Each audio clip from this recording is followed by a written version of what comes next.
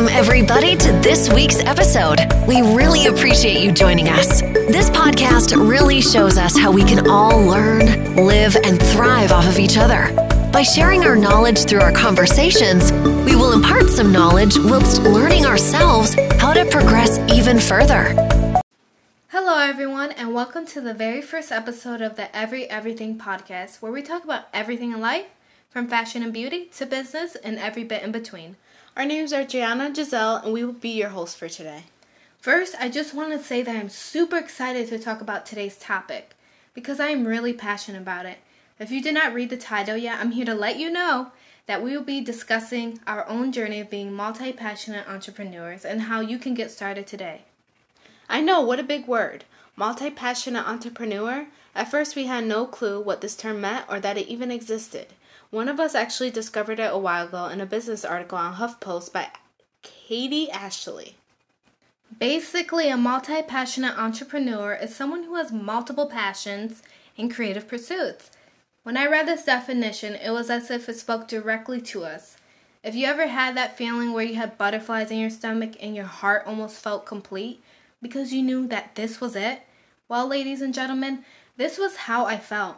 I remember having such an overwhelming feeling of happiness because I found my true path and it led me on a hard but satisfying journey that I'm still on today. When I dug a little more into this topic, the name Marie Forleo kept appearing. I think I said that right. So I thought she must be pretty important, right? Well, she did play a huge role in creating this term of multi-passionate entrepreneur. She's actually a perfect role model in the sense that she's the actual definition of the multi-passionate entrepreneur, and she has made a path for the rest of us. She works with incredible and inspirational people like Oprah. I could go on and on about her all day, so you guys need to check her out ASAP. Wow, Oprah, that is incredible. Okay, let's get back on track. I'm going to give you guys a little backstory to our journey.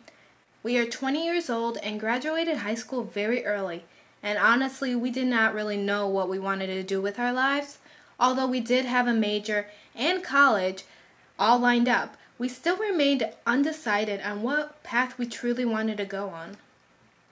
College was very important in our household, and this really held a lot of power over our choices and deciding what we wanted to do. Let's be real. Some of you may have been in a similar situation, or you're living this right now. Now, after many dramatic fails and multiple college major changes, we got slapped from reality and woke up. We have always had a deep love and passion for writing and wanted to build our own businesses.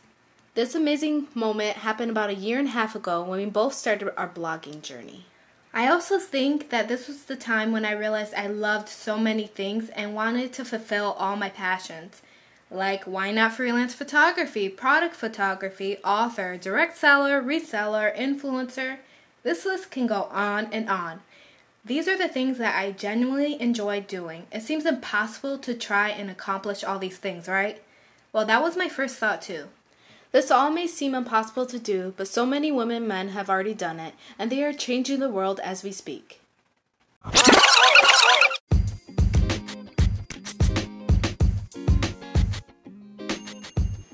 Now, let's get more specific about being a multi-passionate entrepreneur. The benefits can include that you have different income streams, have the ability to be flexible, and you're following most of your creative pursuits, which is pretty awesome. How to get started? To get started, you want to make a list of all the things you are passionate about. Only jot down things that you could start a business with and be specific. You also want to make sure they are all somewhat relatable. You want your ideas to be focused and not scattered. For example, I love writing, fashion and beauty, and photography. I can start a fashion and beauty blog and offer freelance photography and writing services on there as well. Do you see what I mean by all of them being connected? It is pretty simple, right? But sometimes we rush into things and we can easily skip a step.